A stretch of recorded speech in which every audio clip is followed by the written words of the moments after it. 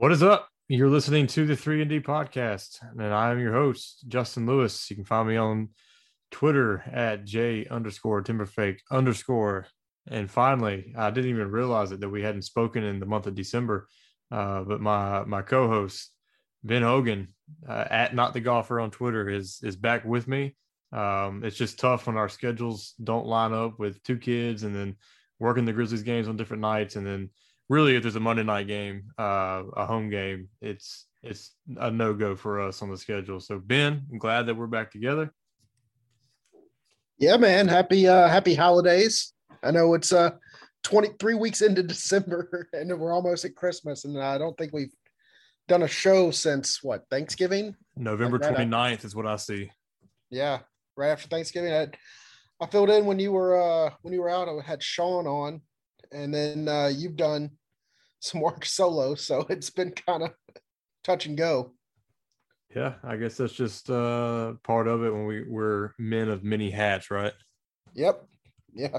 Yeah. Well, we got Tom today, though. So yeah. A lot has happened since we spoke, but we're going to talk about the immediate because we've had Sean and we've had Joe on to talk about the stuff that's happened since then. But if I'm not mistaken, you were in the arena for these last two games in the 2-game losing streak.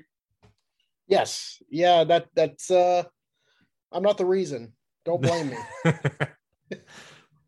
No. So it's. We had said on this podcast when Ja originally went down that we expected him to miss about 16 games. We were off by 4, and we would have been okay with an 8-8 stretch. Well, they went 10-2, and you could argue that they should have been 11-1 or even 12-0 based on the way the games ended up playing out. But it was quite the stretch, and then I think I texted to you yesterday. It was completely on script for the Grizzlies to drop the first game that Ja Morant came back in because it just made too much sense. Like, ignore the extra motivation by the Thunder after they got smacked by 73 last time we played them, and then the return of Giddey and SGA and Derek Favors. Like, it's a totally different team. Did it not just seem like it was coming? Like that loss last night was predictable? Yeah, I mean, Sunday before the game, I saw Ja out on the court, and I tweeted out, Ja's out here. He looks good. He's knocking down half court shots. He even did a nice highlight reel dunk. He kind of, he did the bounce, catch, and slam. I just tweeted that out, and I got people saying, yeah, they're excited, and then I got other people like, hopefully this doesn't mess up the offense and all this stuff. Like, people already started going in on, well, hopefully this doesn't stop the Grizzlies from winning and all this stuff. So people already kind of had that mentality like, well, he's going to come back and chances are it's not going to be as good as it was with him out. And I just think that's very wrong and short-sighted. And it's just kind of one of those things where you got to realize that, they were trying to figure out how to play without Ja. It helped when they were playing teams that weren't at full strength as well. And now this team has to figure out how to play together again. What is that, the 4th or 5th game total that Ja and Dillon have played together? I mean, let's keep that in mind too. Dillon wasn't with the Grizzlies at the beginning of the season. They got Dillon back, and then Ja goes down. So this team really hasn't played together that many games this season, even though we're more than a quarter of the way into it.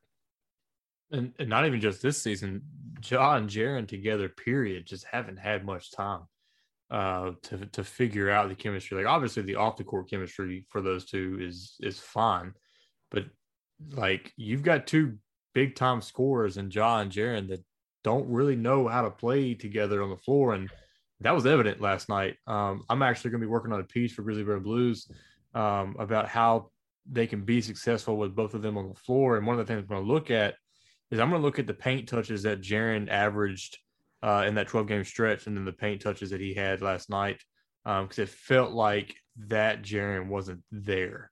It almost seems like when Ja is back and him needing the paint and his ability to navigate the paint almost relegates Jaren to just spot up shooting.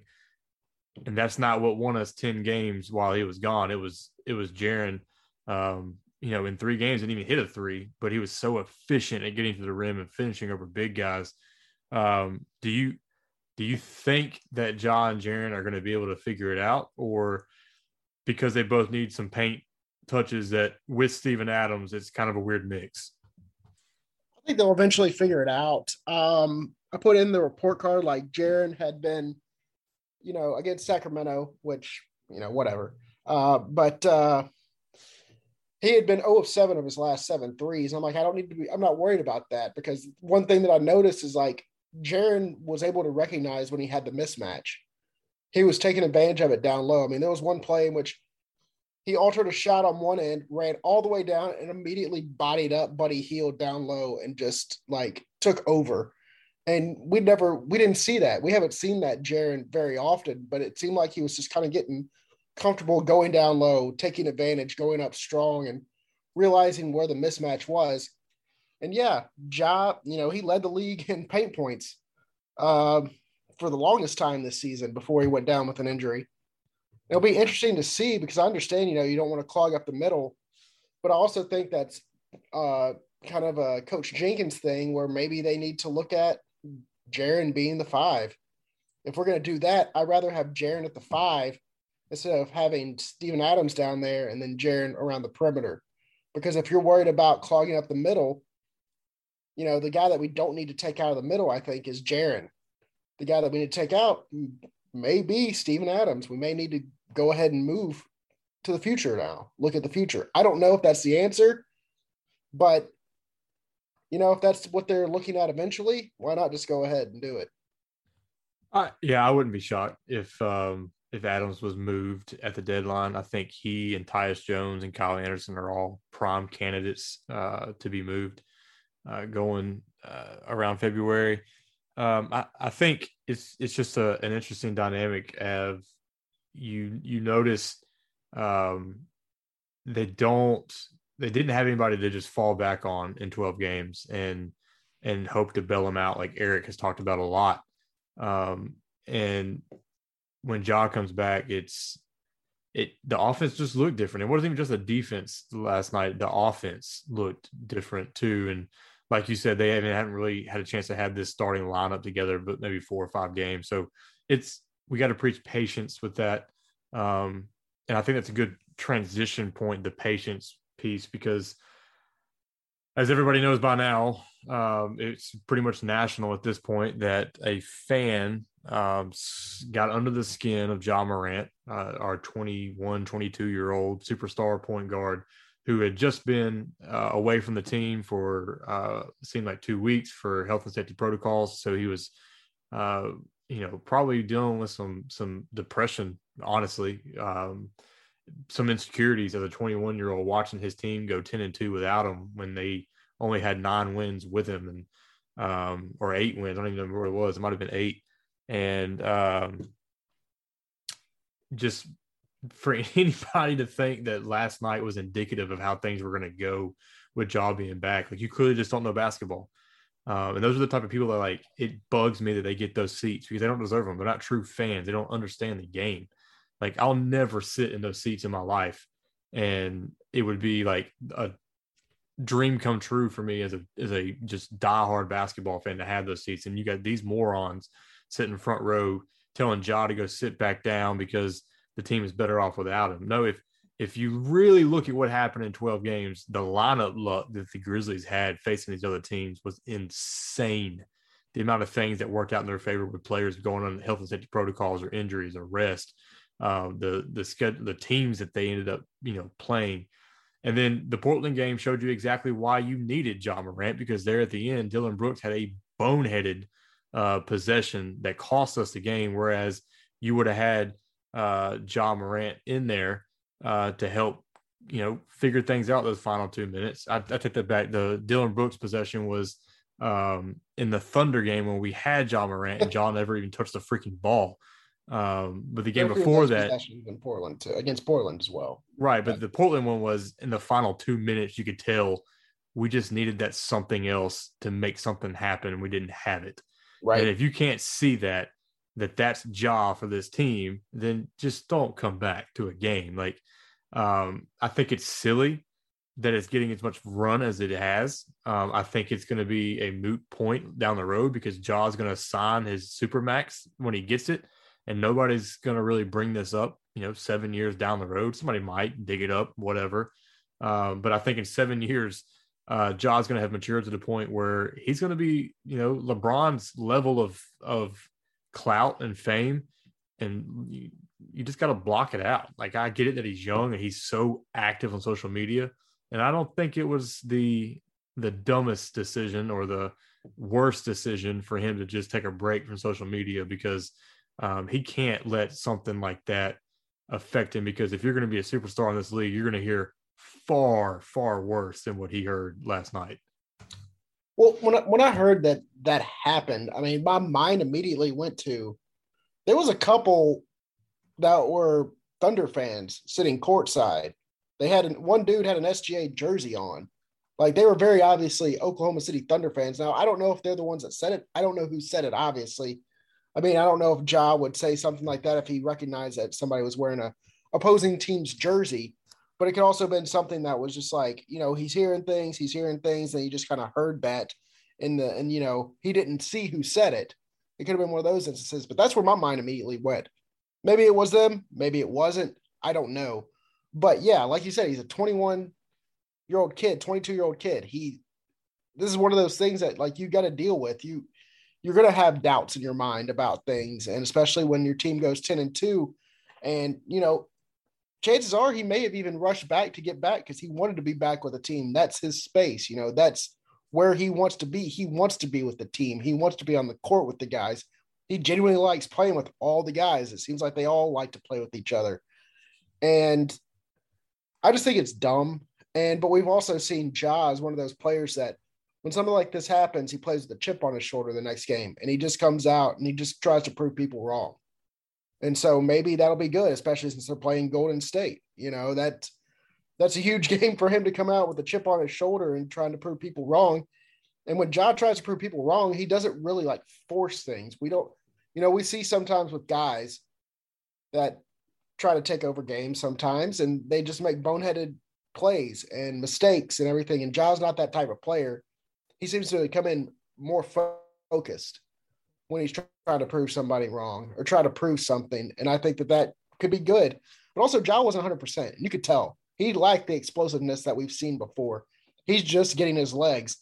When he was when he was out for a couple of weeks in the safety protocols, he couldn't probably work out or do stuff or run or do things like that.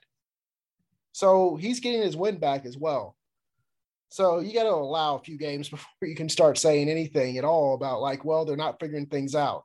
I mean, they are figuring things out, but still, it's like we have to get 100% Ja Morant before we can start worrying about other things. Yeah, and the mental side of it, as far as just trusting his knee, had to be there too. Like, Jaren talked about it when he came back, just the ability to finally trust his knee. I'm sure Ja's terrified of doing something crazy on the knee and it hurting again and him being out and missing more time. So that's going to be in there. And him and Jaren were the only two like positive players in the starting lineup last night anyways. So it's not like Ja played all that bad. Like, some of his teammates were really bad in that Thunder game, and that's not his fault. I think there were some decisions by the coaching staff that were made and weren't made that really cost them the game as well. But yeah, you just got to give this team some time to gel. They've built a good little cushion. That 10-2 allows them some mistakes going forward. But it does seem quite on brand for them to drop this game against Oklahoma City and then go into Golden State and beat probably the best team in the NBA. It's a Memphis Grizzlies thing to do. Play down and play up to the level of your opponent. I'm gonna transition you to a stat. You ready? Yeah. All right.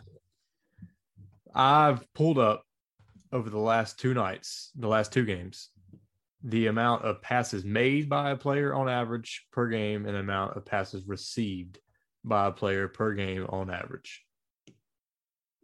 This offense is predicated on ball movement, player movement, and all of that. There's no room for the one-on-one stuff. Like, you got to run the offense, and with the talent that we have, you got to run the offense. You don't have the hero ball guys, right? And I would say that you would probably agree that the 12 games without Ja was because they ran the offense, right? Right. Okay, so here we go. You've got 1, 2, 3, 4, 5, 6, 7, 8, 9, 10, 11 guys I see that have played in these last 2 games. Of those 11, 4 of them have received the ball more times than they actually passed it. So it's impressive that 7 guys pass the ball more times than they actually receive it. And that's, getting the rebound, passing it, getting a steal, passing it, that kind of stuff. Could you guess the 4 guys that receive it more than they pass it? I'm going to go the 2 with the initials DB. I'm going to go Bain and Brooks. Maybe Tillman. And having trouble with Melton. No, not Melton. I don't know who the 4th Conchar. How about Ja Morant? Oh. So in his 1 game back, he received 58 passes, but he made 49. I mean, I get that. I'm fine he's with the that. Outlet guy. He's the outlet. Yeah. Yeah. Get the rebound, you look for your point guard. 21 assist points created. Okay. I'm fine with that. Yeah. And he had 15. He had 8 assists last night, but he had 15 potential assists. So his team just screwed him. Yeah. I mean, they were missing shots that they don't normally miss. Right. So we're in agreement. We're fine with that number, right? Yeah. So Desmond Bane received over the last 2 games an average of 50.5 passes and passed it 47.5. So only a 3 pass difference. I would say I'm fine with that. I was surprised that's that small difference because, I mean, Bane, he gets rebounds sometimes, but there are games where he gets 2 or 3 rebounds. And he's not passing out and, he doesn't get a steal or anything. He's more catch and shoot guy, which I'm fine with. Right. Yeah. He is the lowest on the team beside Xavier Tillman in assist to pass percentage. Kind of strange that a lot of his passes do not go for assist. As much as they want him to be the secondary point guard, he only averaged 4.5 potential assists. And that's fine because he's your spot up shooter, right? Right. And he's cutting to the rim. So when he's catching the ball, he's looking to score. Yeah. So then Tyus Jones in his 1 game, he was +3. He made 3 more passes than he received. DeAnthony Melton, 4 more passes than received. Kyle Anderson was 3.5 more passes than received. Steven Adams was 11.5 more passes than he received. So he received the ball 17 times in the game. He gets 17.5 touches the last 2 games. Well, I mean, he got 12 rebounds in the first half yesterday, or first quarter yesterday. Yeah. So, I mean, that's where he gets his touches and his ability to make those extra passes. Yeah. Xavier Tillman, 6 more passes than received. John Conchar, 2.5 more passes than received. And Killian Tilly, 1.5 more passes than received. So you've got Jaren Jackson Jr. and Dillon Brooks. Okay. Jaren doesn't pass the ball. He doesn't. Yeah. And he didn't get many rebounds. So I was just kind of thinking of big men getting rebounds, pushing it out, but he doesn't get many rebounds. That's true. But more of his passes go to assists than Desmond Bane's by a small percentage, but it's still a thing. So he, in the last 2 games, this is wild to me. In the last 2 games, has received a pass 24.5 times. 24.5. The same amount as Kyle Anderson and 10 less than DeAnthony Melton, guys that come off the bench. 7 more than Steven Adams. That's not okay. No, he just disappeared. He's got to have, and I understand that in the Portland game he had foul trouble, so that's going to limit that. But in the Oklahoma City game, who was going to guard him? Pokusevski. Even in Portland. I'm kidding. Who was going to guard him on the block? Right. Like, these are 2 games where Jaren was a clear dominant mismatch on both sides of the ball, really. And he got the ball 24 times, and he and I guess I'm fine with this ratio for a big who's a spot up and a big that you want to, catch on and make a post move or catch and drive. He had 18 passes to his 24 and a half received. So a -6.5 difference. Okay, whatever. But it's this next one. Your favorite guy. Oh man. Can you guess the difference? Is this on average or total? On average. I'm gonna say -8.5. Double it. -16 or 17. He's -16 and a half. Per game? Per game. I'm not surprised that he had the largest difference, but I'm surprised it's that much. But I mean, we were talking last night. The first quarter, the Grizzlies, the ball was moving last night, and then it just stopped. And I said the seeds were kind of planted Sunday night. Yep. To this, the ball wasn't moving Sunday night. And people were saying, well, Jaren didn't do anything or Desmond didn't do anything. They were off. Well, they didn't. Desmond Bane's a street shooter. He has to get in rhythm. If you don't pass him the ball to let him get shots, he's not going to get in rhythm. And you're going to end up with the shot you had at the end of the game to tie. Yeah, so was it the Portland game or the Oklahoma City game where he came out red hot in the first quarter? That was the Portland game. All right. No. No, that's the Oklahoma City game. It was the Oklahoma City game because both him and Dillon came out. Like, Dillon was really good in the first quarter. Yes. Bane was really good in the first quarter. Yes. They both knocked down. I think they each had at least 2 threes in that first quarter. And then Bane, it almost like he didn't get the ball again for a while. Because now I just bet Dillon Brooks or Desmond Bane first bucket every game, and it cashes. Yeah, I took it too. The last it was the Portland game. Put a unit on Desmond Bane and a unit on Dillon Brooks. Dillon Brooks hit, and you make up your money for the Bane unit and plus some. And it's same as yesterday. Dillon Brooks hit the first one again. Yeah, easy money. So here's my thing.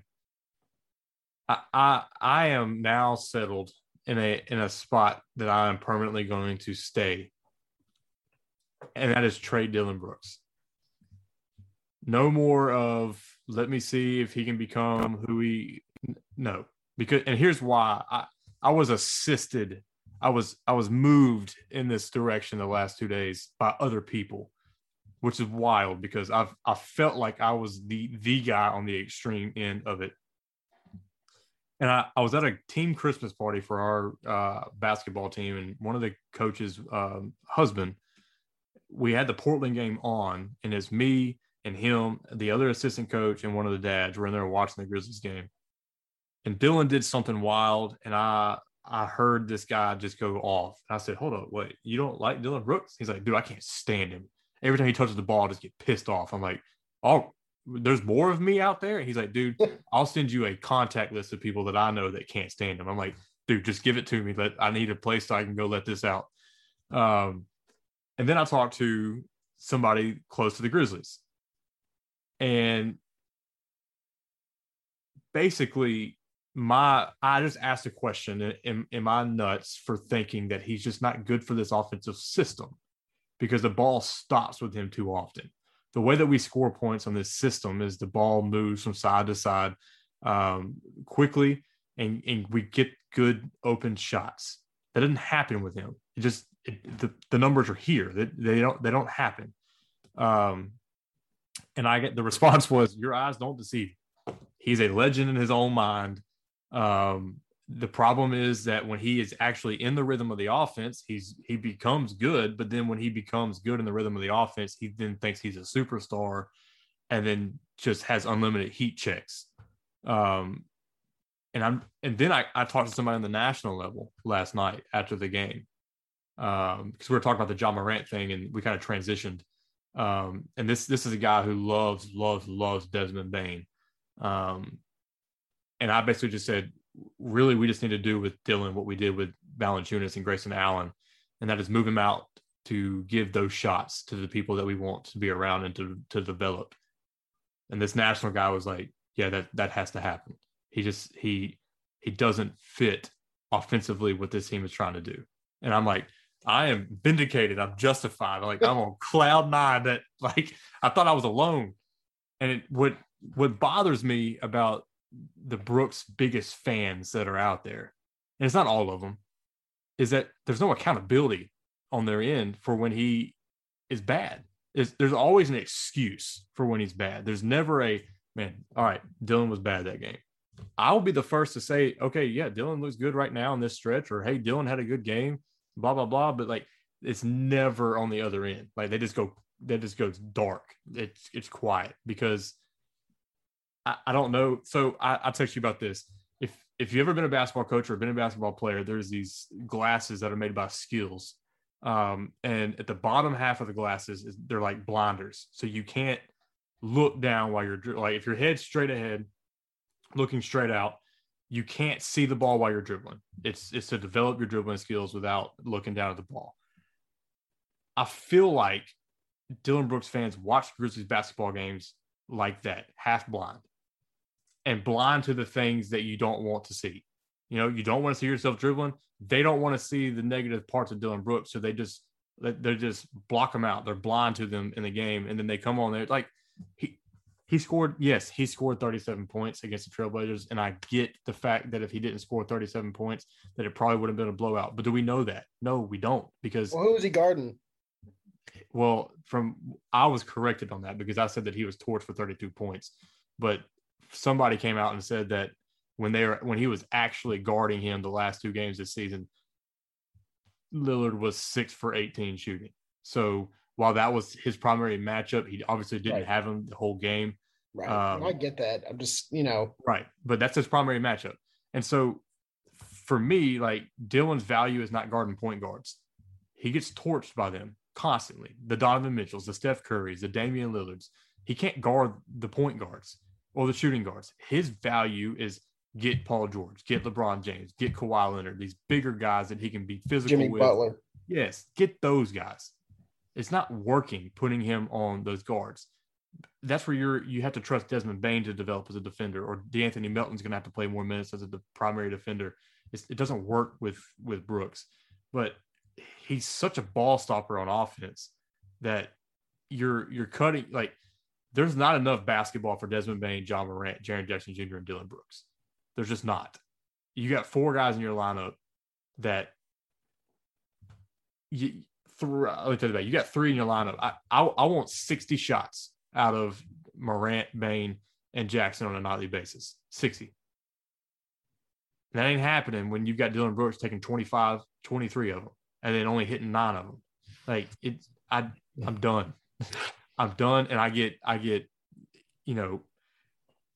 blasted about it, from people on Twitter, people at GBB, or said they're tired of me talking about it.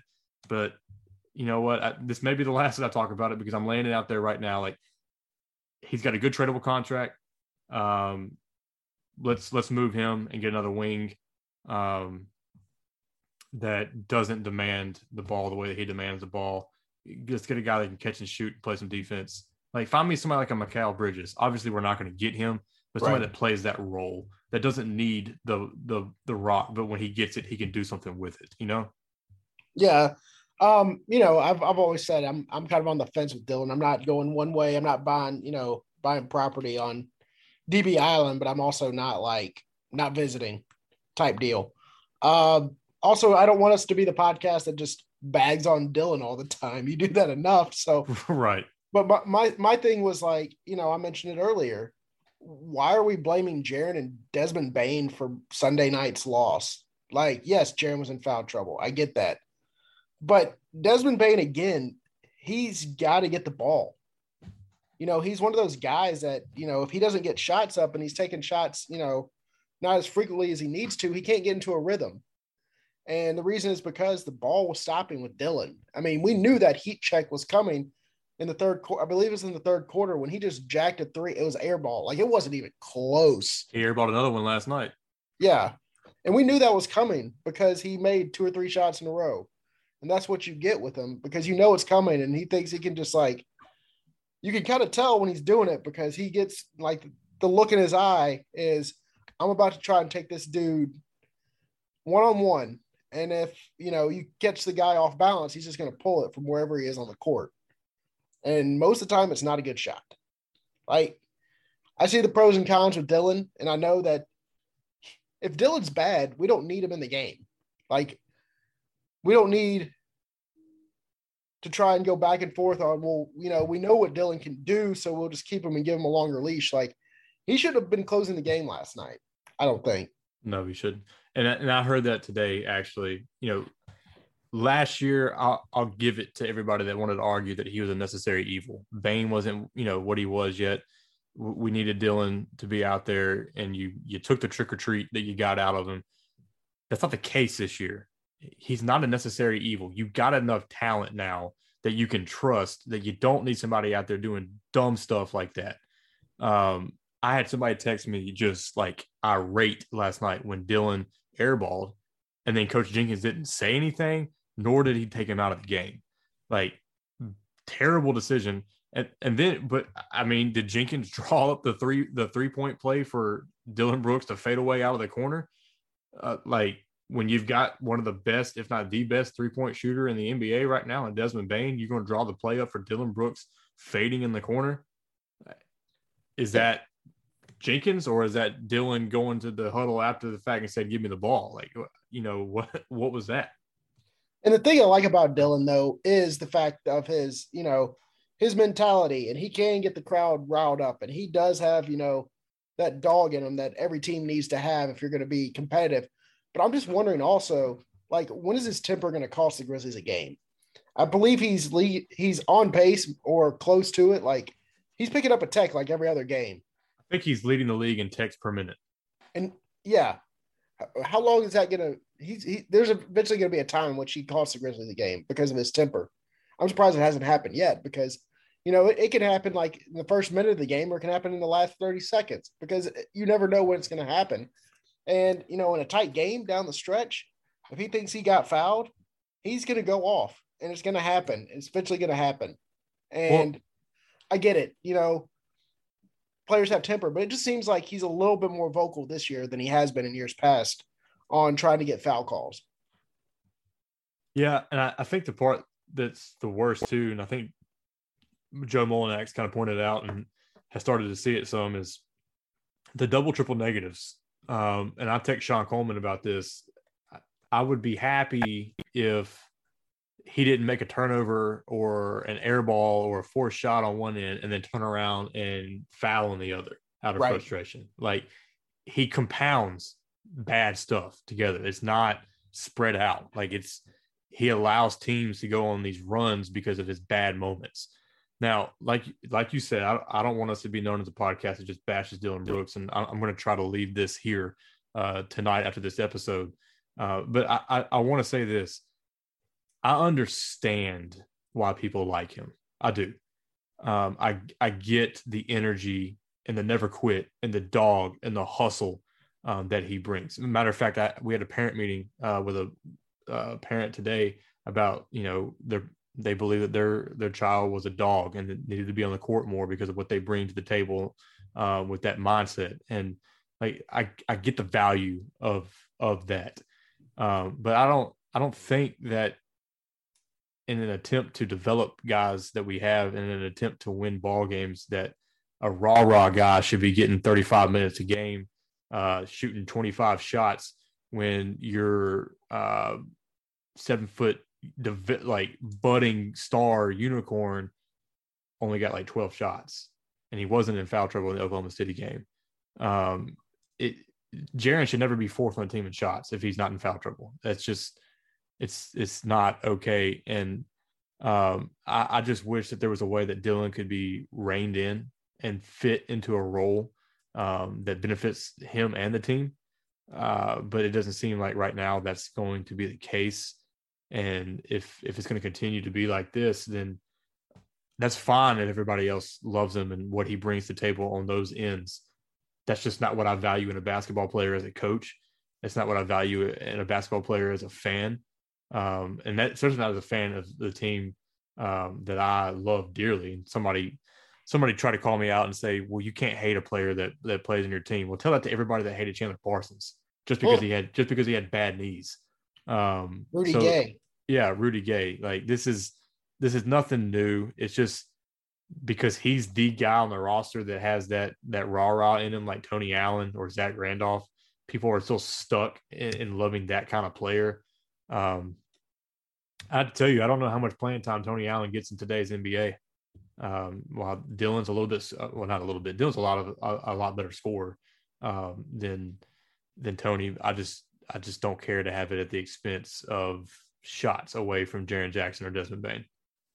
No, I mean, I think, Tony Allen is the reason why the Grizzlies lost a playoff series. I think. I mean, you have a guy out there that can't score, and The the Warrior defense. series. Yeah, they're not guarding him, and they know he can't score, and that cost him. And yeah, I don't know how many minutes that a guy like Tony Allen would get in today's NBA. He was great for the time because that was the grit and grind, and every time the Grizzlies score 80 something points and win, it's like, oh, getting back to that grit and grind. Well, no, I don't think that's coming back anytime soon to the NBA. I don't think a team in the NBA can win like that nowadays. At least at a clip like the Grizzlies were, 10 years ago. No, and I think Joe nailed it too. Dillon is so much like Tony in the fact too that both of them are far more valuable to the Grizzlies than they would actually be somewhere else. Now I think Dillon probably has some value. I think there'd be plenty of teams that would like to like the Lakers would take Dillon Brooks in a heartbeat, and would he fit into his role there? Well, he dropped their average age by like 4 years. I think plenty of teams would want and covet Dillon Brooks at this point in his career compared to the Grizzlies version of Tony Allen. But because even then Tony's value was greater in Memphis because they made it work with him than it would have been anywhere else because he couldn't score. But yeah, that is going to be all you hear from me on this podcast on Dillon Brooks unless something crazy happens, or we go on some stretch where he's just really bad and nothing's changing. But if he comes out on a scorching stretch, that's great. I'll come on here and I'll be happy to say that. And just for me, I don't see it happening. Ben, we got a tough road stretch coming up, and you've got the Golden State Warriors and then the Phoenix Suns and Sacramento Kings. You would expect to walk away with one win. Is it possible? You think it's possible for us to snag two? I think it is possible. I mean, we've seen over the stretch, and we've seen before. There was a minute where I think the Grizzlies were the Warriors' only loss on the season. So they can beat the Warriors. They can hang with Phoenix. And let's be real. Who knows what the way this COVID stuff's going? Like, we don't know who's going to be playing for who by the time the Grizzlies play them. And we don't know who's going to be with the Grizzlies even. Like, it's kind of like everything's up in the air. So I'm not going to go ahead and chalk in a 1-2 or a 2-1 or anything like that. But I think it is possible that next time we talk on the podcast that the Grizzlies have gone 2-1. And again, I think it's very possible. Yeah, I do too. I'm not, holding my breath for it, but they've proven us wrong really all season. I mean, they won in Utah. Yeah. So I will end it with a bit of an announcement. I put it out on Twitter around lunch today, but I have officially been brought on to basketballnews.com as a freelance contributor. So I'll get to write about other teams in the NBA. And then I will also be an editor in training, learning how to edit AP style, which is not easy. And I'll get to work with some phenomenal talent. Nekias Duncan, Mark Schindler, two of the newer guys over there, but Alex Kennedy and Spencer Davies. And then you got guys like James Posey's there, Eton Thomas, Troy Brown Jr., an active player, actually contributes to them. Then you got the podcast like Rex Chapman, Dishes and Dimes. Just a lot of talent over there, and I am humbled and pumped to learn and grow over there. All of my Grizzlies content will still be at Grizzly Bear Blues, though, so you are stuck with me for the time being. And I think the podcast is not in danger of going anywhere either. So Yeah, if you enjoy my stuff that's not about Dillon Brooks, you can find that being expanded to the NBA as a whole over at basketballnews.com. Congrats, man. I'm looking forward to reading all that and checking it out, and well deserved. I don't know about that. I think has some fortune played out in my favor. So I'll take that fortune and run with it, and see where it leads. Hopefully, it leads to me getting some game coverage and being able to come hang out with you in the arena. I mean, all you need is get the foot in the door. Once your foot's in the door, it's up to you on whether or not you just kick it down or what you do with it. So, I mean, it's the first step in it. So, congrats. Thank you. I appreciate it. All right, Ben, I hope you have a Merry Christmas. I hope the family stays healthy through these holidays, and Santa brings you everything that you want.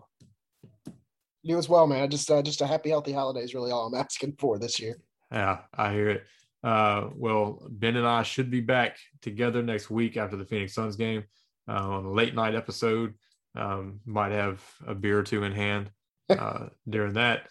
If not a Red Bull to keep us up, who knows? For Ben, I'm Justin. It's been another episode of the 3 and D Pod.